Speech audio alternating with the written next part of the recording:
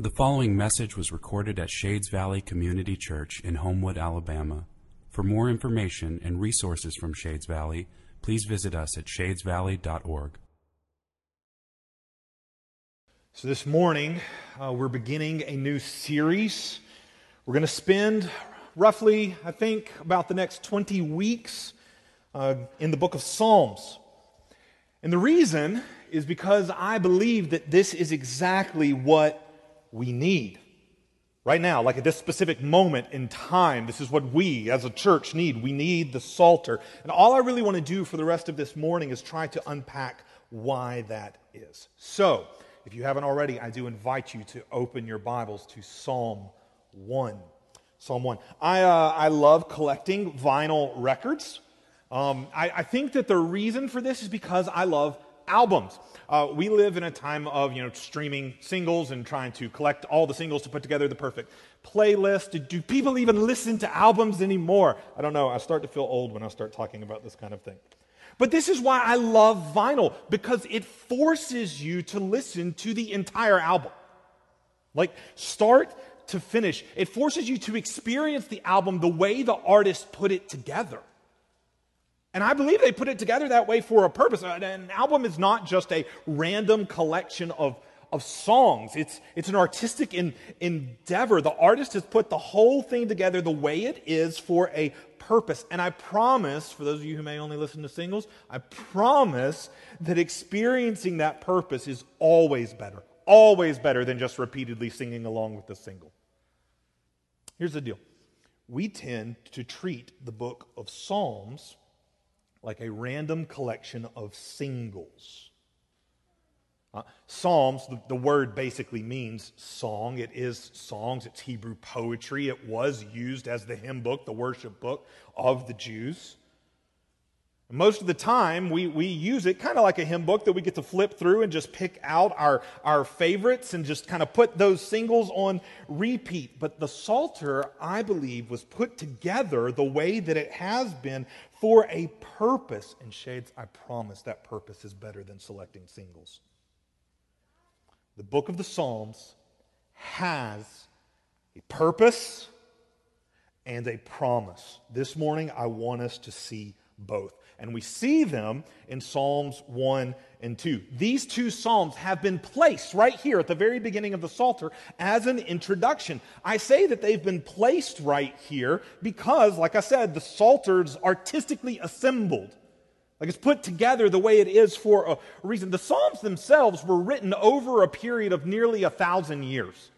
Like from the time of Moses all the way to the time of Ezra, when the people had returned from exile. You have Psalms being written all throughout that period, and they're being put together as they're written in various collections, and that final collection is assembled somewhere between 400 and 300 BC. And when that final collection, which is what we have, when it is assembled, placed at the beginning is Psalms 1 and 2. Every scholar I've read agrees. And anytime you find something that every scholar agrees upon, it's pretty settled fact because they don't tend to agree. Every scholar agrees these were put here as an introduction. They're here to help us see the entire book. It is a book. To see the entire book of Psalms, purpose and its promise. Let's start in Psalm 1 to see the purpose of the Psalms. This is where we're going to spend most of our time, and then we'll kind of wave at Psalm 2 on our way by it in just a little bit. So, Psalm 1, see the purpose of the Psalm. Psalm 1 and verse 1. Blessed is the man who walks not in the counsel of the wicked, nor stands in the way of sinners, nor sits in the seat of scoffers.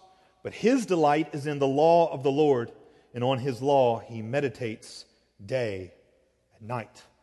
What are the purpose of the Psalms? What is the purpose of the Psalms? Blessing. Blessed. Ashrei is the Hebrew word, not the typical one that we probably think of, Baruch, because I know all of you read it in the original Hebrew. Baruch is when God blesses us. Ashrei has more to do with what we feel. It's a state of being. The easiest way I could put it for you, the best I can do to define it, is fullness of joy. If you look in the New Living Translation, it actually translates this word, oh, the joys It's the fullness of joy. In other words, this is not a fleeting joy that's based on circumstances. Joy that I feel just depending upon how things are going. It's not a flippant joy that pretends like nothing bad ever happens. It's not fleeting. It's not flippant. It's firm. It's an unshakable joy that we have as people who know God. It's an unshakable joy no matter what happens. It's the kind of joy that empowers us to live out 2 Corinthians 6, being a people who are sorrowful, yet always rejoicing. It's a joy that cannot be shaken. This is the joy that every human being longs for, spends their life searching for. And with the very first word of the book, Psalms claims to be holding out to us this joy. You want full joy forever? Psalm 1 says, let me show you how to have it. First, stop looking for it in all the wrong places. Is that not what it says? Blessed, ashrei, fullness of joy has the man who walks not in the counsel of the wicked, nor stands in the way of sinners, nor sits in the seat of scoffers. You want full forever joy? You won't find it walking in the counsel of the wicked. Better translation of wicked right there would be ungodly, because when we hear the word wicked, we think of like pure and utter evil, and that's not what this word means. It means people who don't believe in God. It means unbelievers who live their lives apart from God. In other words, what we're being told, you want fullness of joy, don't walk. It's a poetic language. We're going to find poetic language all throughout the Psalms. It's a poetic idiom that simply means the way of one's life.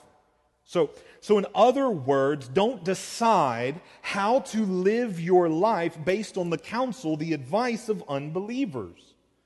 This doesn't mean that unbelievers have nothing to offer you and me, but when it comes to the purpose of life and what gives true joy that will be full forever, the psalmist says, don't listen to their counsel when it comes to that.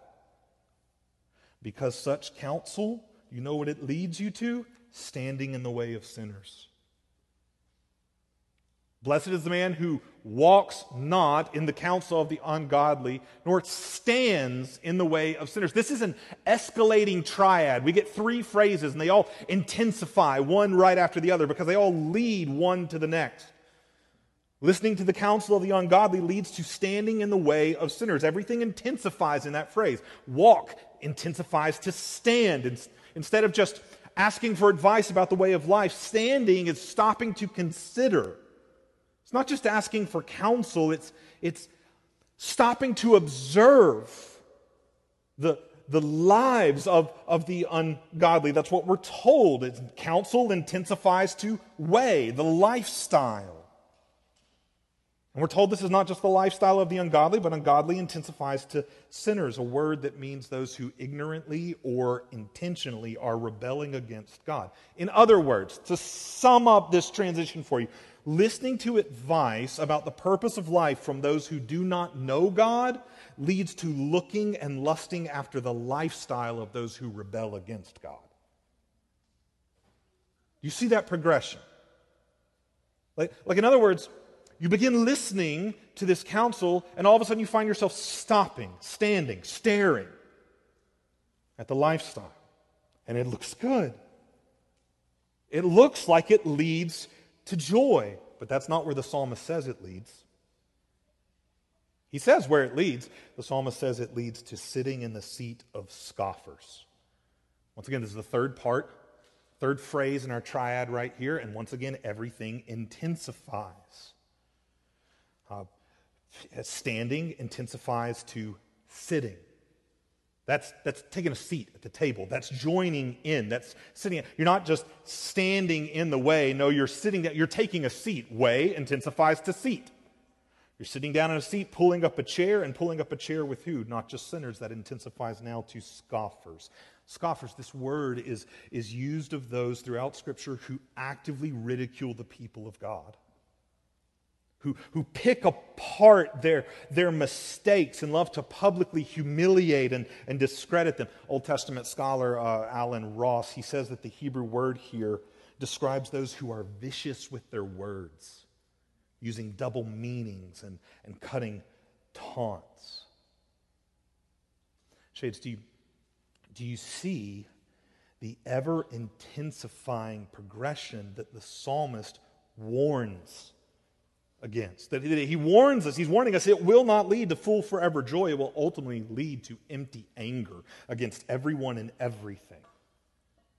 Do you see this progression unfolding, not just in the Word, but in our world? When you look at our world through the lens of Psalm chapter 1, do we not see this progression unfolding? I'll take the easiest, lowest hanging fruit on this one by way of application. Social media. When you look at social media through the lens of this progression in Psalm chapter 1, do you not see social media offering you endless counsel on how to live your best life? I mean, there's a reason that the most popular users of these platforms are called influencers. They beckon you with every post. They beckon you to come walk in their counsel. Come stand in their way. Observe their life and its outcome. Isn't this what you want? Like, embrace my health and wellness plan. Commit to my cause above all others. Take up and defend my political party. And Shades, as soon as you pull up a chair to any of those tables, is it not anger that fills the air? Anger and scoffing against everyone and everything that doesn't share those convictions. What you started out pursuing for the purpose of full joy leaves you with empty anger. And often it leaves you with anger specifically aimed at the church. Especially when we start talking about politics, right? I have seen so many believers listen to the counsel of the ungodly, stand in their way, consider their way of life, and end up sitting in the seat of scoffers, picking apart the church publicly. And I'm not saying that the church is never beyond correction. There is a place for righteous indignation and righteous anger, but righteous anger is aimed at redemption. Unrighteous anger is vindictive and aimed at destruction. Shades, for just a moment, I want you, where you are, will you honestly take a reflection? Will you honestly think about who it is that is influencing you, discipling you, leading you? For just a moment. Set aside for just a moment how much you agree with their content and take a look at how they are shaping your character. Are you filled with more joy or more anger? Do you exude love or seethe with hate? Are you a proponent of peace or always ready to pick a fight? Are you increasing in patience or in irritability? Is kindness your instinct, goodness your goal, faithfulness, gentleness, self-control? This is the fruit of the Holy Spirit that I'm describing. And if it is not what is growing in us, then we need to ask what spirit is influencing us. What spirit's discipling us, leading us? Shades, do we want to be a people of full, forever joy? Then we must stop looking for it in all the wrong places, or better yet, from all the wrong people. Don't give the shaping of your heart and your affections over to social media or to the media or to the news or to politicians or even to well-meaning family and friends. Give your heart and the shaping of your affections over to God. He alone can fill your heart with full forever joy. This is what the psalmist tells us. He tells us how God does this. Blessed is the man who walks not in the counsel of the wicked, nor stands in the way of sinners, nor sits in the seat of scoffers, but his delight is in the law of the Lord, and on his law he meditates day and night. The blessed person, The one who knows true joy is the one who delights in the law of the Lord. The law, the Torah. Torah is the Hebrew word right there. You may know that the first 5 books of your Bible, Genesis, Exodus, Leviticus, Numbers, Deuteronomy, those are referred to by the Jews to this day as the Torah. Torah simply means instruction. And so there is one sense in which we read this psalm in its original context, and when it says that the Blessed One is the one who meditates on the Torah, the author is, in one sense, talking about those first 5 books of the Bible that the psalmist had at the time. But this psalm right here has been placed at the introduction of the entire book of Psalms for a bigger purpose than just that. I know that because the Psalms themselves are subdivided into 5 books. Do you see that right above Psalm 1? Look above Psalm 1 in your Bible. Does it not say Book 1? If you flip over to Psalm, don't do this, but if you flip over to Psalm 42, you'll see Book 2. Flip over to Psalm 73, Book 3. Psalm 90, Book 4. Psalm 107, Book 5. It's subdivided into 5 books to mirror the 5 books of the Torah, to signal this too is Torah, instruction. The Psalms themselves are instruction from God. They are themselves God's Word. So Psalm 1 has been put here as an introduction on purpose so that we will know true joy comes through delighting in the Torah. That doesn't just mean the first 5 books of the Bible. It means all of them, including the Psalms themselves. The psalmist is saying, you want to seek true, forever, full joy? Meditate on these Psalms. Day and night. We are being shown right here the purpose. I told you this is what Psalm 1 shows us. We're being shown the purpose of the Psalms. They are to be our delight, leading us to full forever joy. Awesome. How does that work? Like, how do we make the Psalms our delight? The psalmist says through meditation.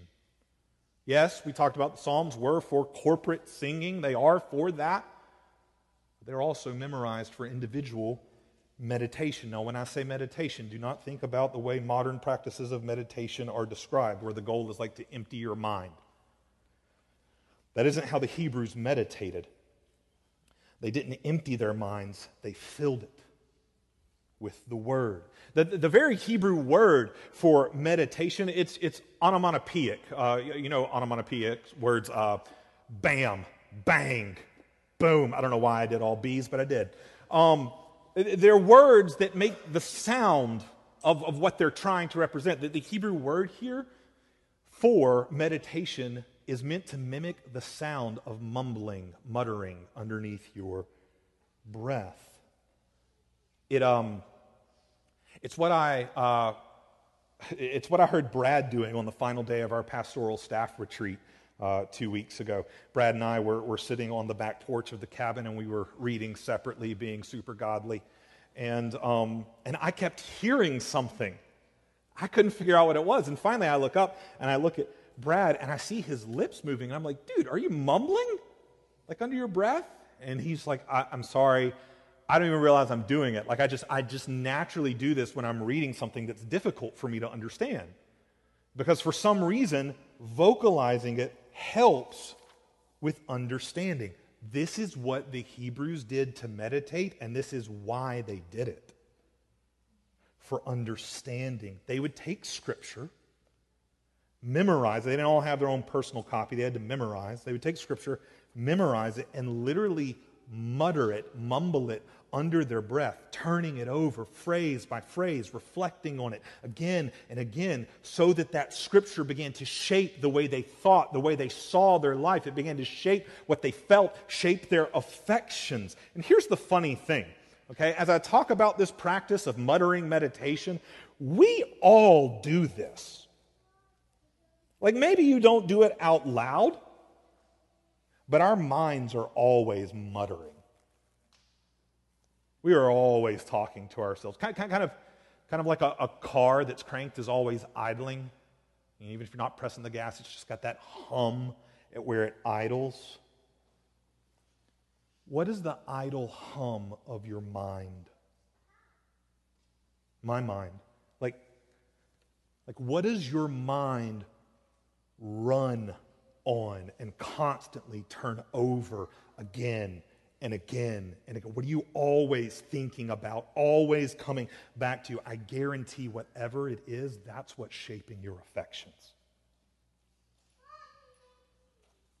The psalmist says, you want to have full forever joy? Make God's word the delight of your mind, the place that it goes when it's idling. Memorize the word. In the early church, they made a practice of memorizing the Psalter. The Psalter. The whole thing. Like especially if you were going to be a minister. I was way convicted. Like they would say, if you want to be a minister, you want to be a pastor, you need to memorize the entire Psalter. That's basically step one. That's like baby steps. I was like, awesome. Retiring now? We like to think of ourselves as so much smarter than ancient man, and we use our brain so less. Your brain is still capable of this. So is mine. I'm not telling you have to do this. I'm just saying. Store up. Your word, the psalmist says, have I hid in my heart that I might not sin against you, because it shapes me. And it shapes me to love what you love and to hate what you hate. It shapes my affections. The psalmist says, make God's word your delight, the place where it goes when your mind is idling. Day and night. In other words, all the time. Meditate on this word so it shapes your affections to be full joy forever in God, so that no circumstance you encounter can shake or take your faith from you. This is the purpose of the Psalms. And just in case we still don't see it, the psalmist paints us a picture. Look at verse 3. He, that's the one who meditates on the word day and night. Here's a picture of what he's like. He's like a tree planted by streams of water that yields its fruit in its season, and its leaf does not wither.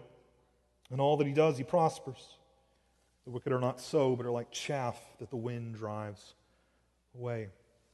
Through meditating on the Psalms, that is like God planting you like a tree beside the life-giving waters of the Word. The Word, the Psalms, those are the streams in this image. And they are to be the drink of our thirsty soul in every single season, we are told. This is why so many people love the Psalms. Because there are psalms, there are streams to drink from in every season of life. We are going to encounter all sorts of kinds of psalms as we go throughout the Psalter. Wisdom psalms, that's what we're in Psalm 1. Royal psalms, that's what we'll see in Psalm 2. Psalms of thanksgiving, psalms of lament. Psalms of praise, psalms of confidence. Psalms for every season, every emotion, every inner bit of your soul's inner anatomy finds its mirror here. Is your soul parched in like a desert of depression? There's a stream for you to drink from. Psalm 42 is an oasis for my soul as it wrestles through depression. Why so downcast? Oh, my soul, put your hope in God. Are psalms that wrestle with depression brutally, honestly, giving me words to pray, songs to sing that empower faith to bear fruit even in the midst of those moments, empowers joy in Jesus to endure. Are you angry? There's a stream. Are you tired? There's a stream. Are you oppressed, abused, tempted? Or are you celebrating, overjoyed, ready to praise? There's a stream. There's always a stream to drink from. The purpose of the Psalms is for you to be planted by streams, for your soul to drink from God's Word, so that no matter what season you're in, your faith may bear fruit. That's what we see with this tree, right? It's bearing fruit. It's prospering. It's bearing the fruit of the Spirit, like we talked about earlier, so that no matter what season you're in, your faith may bear fruit and your joy in God may endure. This tree's leaves don't wither. They endure. Doesn't matter how hard the wind blows. Joy cannot be taken or shaken. The wicked are not so, says verse 4. They are like chaff that the wind drives away. Chaff is the lifeless husk that would be separated from wheat at harvest time. Wheat would be harvested and smashed with a sledge, and then they would throw it up in the air, and the light, dead chaff would blow away in the breeze, and the heavier grain would fall back down to the ground. And that chaff, the psalmist says, that's the picture of the ungodly. It's the opposite of the picture of the tree. The tree is alive. Chaff is dead. The tree bears fruit. The chaff is fruitless. The tree is unshakably rooted. The chaff is blown away by a breeze. Do you see the picture the psalmist is painting? It's a picture of purpose. Here's the purpose of the Psalms: to plant you by streams, so that through His Word, God may be the satisfaction of your soul in every season, even the hardest ones. Even in the moment when it looks to you like the chaff is full of life. The psalmist says, just wait, the breeze will blow. The breeze is coming. And you will see that it is easily blown away and lifeless. Even if it looks to you throughout your entire life like the ungodly prosper, like the chaff is full of life and getting the most out of life, that breeze will blow, if only in the end. That's what verse 5 says. Therefore, the wicked will not stand in the judgment at the end, nor sinners in the congregation of the righteous. For the Lord knows the way of the righteous, but the way of the wicked will perish. The Lord knows. Yada. That's not just mere mental knowledge. That is a intimate knowing, a relational knowledge bound by love. Verse 6 reveals that this knowing's opposite, the opposite of this knowing, is perishing. In other words, this is a knowledge that saves. The Lord intimately, relationally knows and lovingly saves those who have Him as their joy. And their joy will be full forever because He is full forever. And in His presence is fullness of joy. At His right hand are pleasures forevermore. Psalm 16:11 says, and in the end, He will win. The way of the wicked will perish, and we will have joy forever with Him. That's a promise. In fact, that's the promise of the Psalms. We've seen the purpose of the Psalms: to plant us by streams of God's Word so that our faith bears fruit and our joy endures through every season. And we can have confidence that that purpose will be achieved because in Psalm 2 we see the promise of the Psalms. Look at Psalm 2. See with me the promise of the Psalms. Verse 1. Why do the nations rage and the peoples plot? Same word as meditate from Psalm 1, by the way. That's one of the ways that we know that these things are meant to go together. There are tons of linguistic tie-overs. You can even notice them in the English. But the same word for meditate in Psalm 1 is the word for plot here. This is what the wicked plot or meditate on. Not the word, but the way to throw off the one who wrote the word. Why do the nations rage and the peoples plot in vain? The kings of the earth set themselves, and the rulers take counsel together against the Lord and His anointed. Mashiach means anointed one. You know it in English as Messiah, or you know the Greek version, Christos, Christ. They take counsel against the Lord and against His Messiah, His Christ, His anointed King. Verse 4. He who sits in the heavens laughs. The Lord holds them in derision. In other words, they're a joke. In verse 6, God says, as for me, they're doing what they're doing, but as for me, I have set my king on Zion, my holy hill. I will tell of the decree. The Lord said to me, you are my son. Today I have begotten you. Ask of me, and I will make the nations your heritage and the ends of the earth your possession. You shall break them with a rod of iron and dash them in pieces like a potter's vessel. This is what's called a royal psalm.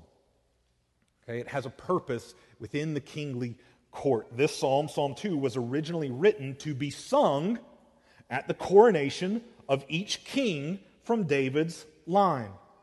David, Israel's greatest king, he may have actually written this psalm. It echoes language from 2 Samuel 7. 2 Samuel 7 is where God makes His covenant with David, promising David that He will establish His throne and His kingdom through His sons forever, and that ultimately through him will come one who will reign forever, who will be the ultimate, the true Son of God, the only begotten of the Father. This psalm celebrates the continuation. It was meant to celebrate the continuation of God's covenant promises through the Davidic kings. No matter what's going on out there in the world, no matter how the nations are plotting or raging, we are crowning another king from David's line. God's promises are marching on. No matter how much they oppose the Lord, the nations oppose the Lord, or they oppose his anointed king, his Messiah, he who sits in the heavens laughs because he is enthroned. That's what it means. He sits in the heavens. He's enthroned there. He reigns. That's why he laughs at those who think they can overthrow his rule. He reigns. And he's promised he will install his king, keep his covenant promise to establish his forever reign to the ends of the earth. He will keep his promise to one day end all violence, rebellion, and oppression. He will shatter all of that like a piñata. That's the picture right there with the pot and the iron rod. Actually, the picture probably comes from an Egyptian custom. The Egyptians would take these little votive vases and they would write the names of all the cities that were underneath their rule, and they would put them in the temple of their gods. And if a city rebelled, Pharaoh would go in there with a rod and he would smash it, like symbolically showing our gods, they will crush this rebellion. In other words, this is a picture, an image in Psalm 2 of God's king ending rebellion, violence, injustice, oppression. It's a picture of him being the Messiah, the Christ who saves. This psalm celebrates God keeping and fulfilling his covenant promises through his anointed king. There's just one problem. There is no current king. At least not when the Psalms take their final shape. You remember I told you these Psalms were written over a period of 1,000 years, but they come into their final form somewhere around 400 to 300 BC. That's after Israel returned from exile, but they no longer had a Davidic king on the throne. And it was at that time, in that moment, in that situation, that it was decided Psalm 2 should be part of the introduction to the Psalter. Do you see the conflict there? Like, this is a time, they have no Davidic king. This is a song they can't even sing. There's no coronations going on. Why put this psalm here?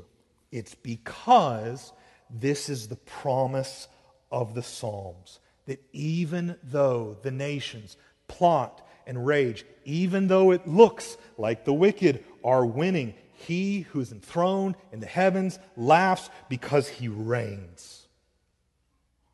And he who reigns has made a promise. His anointed king, Messiah, is coming, and he will rule the world, end all evil and injustice, and establish a reign of perfect peace. This is the double-edged promise that runs throughout the entire Psalter. God our King reigns, and God our King is coming.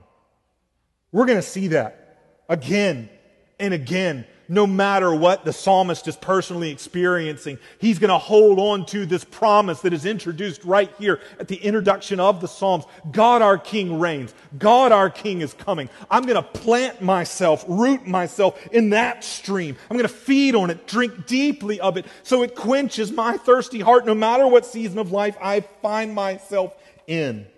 This is why Psalm 1 and 2 are the introduction to the Psalter, so that we may know the purpose and the promise of the entire book of Psalms, to plant us in the streams of God's promises, so that our faith may bear fruit and our joy, ashrei, our joy may endure in every season. Because the Psalms take us through every season of life. And while it takes us through every season of life, it points us to that promise. God our King reigns, and God our King is coming. They take us through every season of life. The Psalms, I told you earlier, they were like an album. They're actually more like a concept album. Y'all know what this is? You should. A concept album. A concept album is where an entire album has been intentionally designed to convey a concept, or, my favorite way, to tell a story. And And really, like if I was going to pick a concept album that's the most comparable to the Psalms, I'm going to have to go with Mamma Mia. Yeah, the musical. Not a fan, but it's a helpful illustration. Because Mamma Mia was made from the music of the Swedish pop group ABBA, or ABBA. I don't even know how to say it. But all the songs in that musical were originally on different ABBA albums. They were written under various circumstances, but the musical takes all these different songs and reassembles them and uses them to tell a story. The Psalms have been put together the same way. Each of the Psalms is written in various times under various circumstances. And you can read the Psalms individually, and they retain their original meaning. But they have been put together intentionally, not chronologically, but thematically. They've been put together thematically to tell a larger story, our story, story of the people of God. Book 1 of the Psalms thematically tracks with the life of David. After he has been anointed by Samuel the prophet, God's promised he's going to make him king, bring him into a kingdom, but none of those promises have been fulfilled. Just look at the beginning of Psalm 3. I mean, like after Psalm 2 ends on this glorious note, Psalm 3, David's like, what the heck? Where are the promises? And Psalm 1 is just filled with lament after lament after lament. Occasionally you'll get a psalm of confidence thrown in there. Then by the time you get to book 2 begins with some psalms of the sons of Korah. The sons of Korah were Levites who were in charge of song after David had been installed as king. After the ark had come to rest in Jerusalem. So thematically, we move into the time of David's kingship. God beginning to fulfill his promises. And we go through some psalms that are climbing until we hit David's darkest day and his sin and repentance in Psalm 51. And we see David struggle until he passes the promises to his son Solomon in Psalm 72. Psalm 72 is a psalm that David wrote for his son Solomon as the kingdom passes to him and the type of king he prays that he will be. That takes us into book 3, which thematically tracks with the downward spiral of the kingdom after David. The kingdom just gets worse and worse and worse until it ends in exile. Read the last psalm of book 3, Psalm 89. Starts off reflecting on the great promises of God and then ends mourning about exile. None of these promises have been fulfilled. It ends with this cry of how long, O Lord, until all these promises you've made come to pass, because it looks like they have failed. God's people have sinned, the kingdom has fallen apart, and they've been sent into exile. It looks like they will be destroyed and just disappear. That situation reminds me of when Moses wandered through the wilderness with the people, and the people rebelled against God. They sinned, and God said, I'll destroy them and just make them disappear and start over with you, Moses. And Moses stood in the gap and interceded for the people. Book 4 begins and ends with an emphasis on the prayers of Moses, the intercessor. The people are at exile at a point when it looks like they will be obliterated and disappear. And it's as if Moses steps forward to intercede for the people once again. And what happens thematically in book 4 is the people that are in exile begin to reflect on the Mosaic law. They begin to renew their faith. In faith, they begin to celebrate God as king, even though they are in exile in a foreign land without a king. They begin to celebrate God as king, to cry out for him to save them from exile, just like the prophets promised. And when you get to book 5, it's happened. Book 5 begins with a celebration of God's redemption, bringing the people out of exile. Psalm 107, verses 2 and 3. Let the redeemed of the Lord say so, whom he has redeemed from trouble, gathered from the lands, from the east and from the west and from the north and from the south. And the book 5, goes on to celebrate more than just merely this return from exile. It celebrates the future keeping of all of God's promises. Not just that God is the king who reigns, but that he is also the king who will come. And one day we will experience the explosion of praise that happens in Psalm 146 to 150, which ends with everything that has breath praising the Lord. This is the promise of the Psalms. Our King is reigning, and our King is coming. The Psalms plant us in that promise through every season of life, because the Psalms take us through every chapter of our story, through the story of the people of God. They move us from a place of lament ultimately to a place of praise. They take us through lament and abandonment. They take us through sin and repentance. They take us through celebration and praise. They take us all the way to the completion of redemption. And they're providing streams all along the way to empower our faith to bear fruit, to shape our affections, our love for God, no matter what season we're in, and to make our joy in Jesus endure to the end. This, Shades, is the purpose and the promise of Psalms, to plant us by the streams of our reigning and coming King. This is why the Psalter begins with Psalm 1 and 2. Because it's an invitation. This Psalms 1 and 2, it begins this way as an invitation to you and to me and to the world to come and be planted by these streams. See that at the end of Psalm 2, verse 10. See this invitation to the world. Come, be planted here. Now therefore, O kings, those who are raging against God, be wise. Be warned, O rulers of the earth. Serve the Lord. That's a word of worship. Serve the Lord with fear and rejoice with trembling. That's true worship.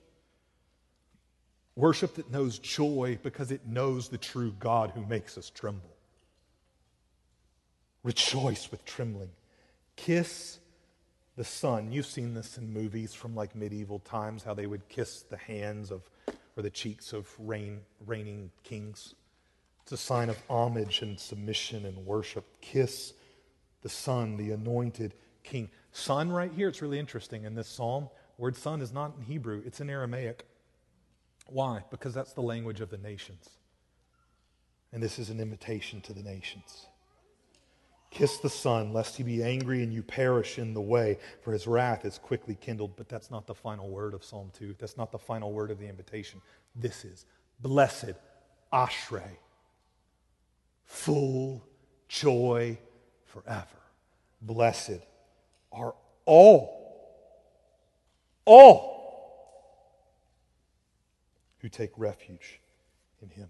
You want to have full joy forever? Psalm says take refuge. It's a metaphor for trust.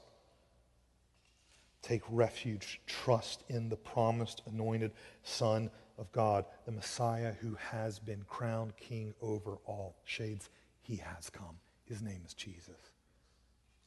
Acts 13 and verse 32, we bring you the good news that what God promised to the fathers, this he has fulfilled to us and their children by raising Jesus. As also it is written in the second psalm, you are my son, today I have begotten you. Do you see what Peter is proclaiming? That when Christ was raised from the dead and ascended on high and sat down at the right hand of his Father, it was his coronation day, an ultimate fulfillment of Psalm 2. Jesus Christ, the promised Son of David, the Messiah, came. He bore the wrath for the sin that we deserved. He took the path of the righteous. He knows the path of the righteous because he took it himself first so that he could make us righteous. He took our place, died in our place, on the cross, was raised, seated at the right hand of the Father, coronated as King. He is our reigning King, and he is our coming King.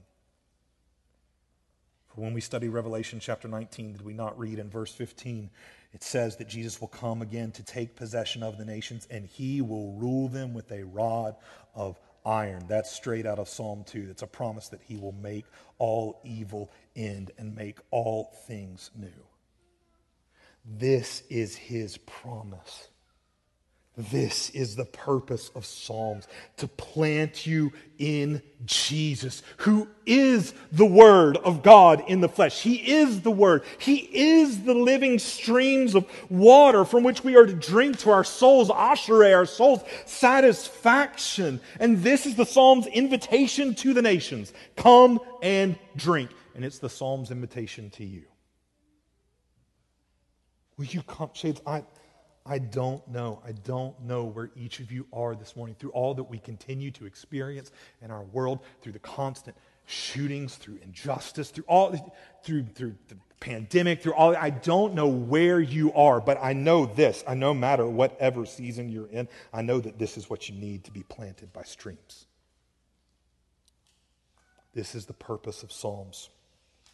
And I promise it's for you.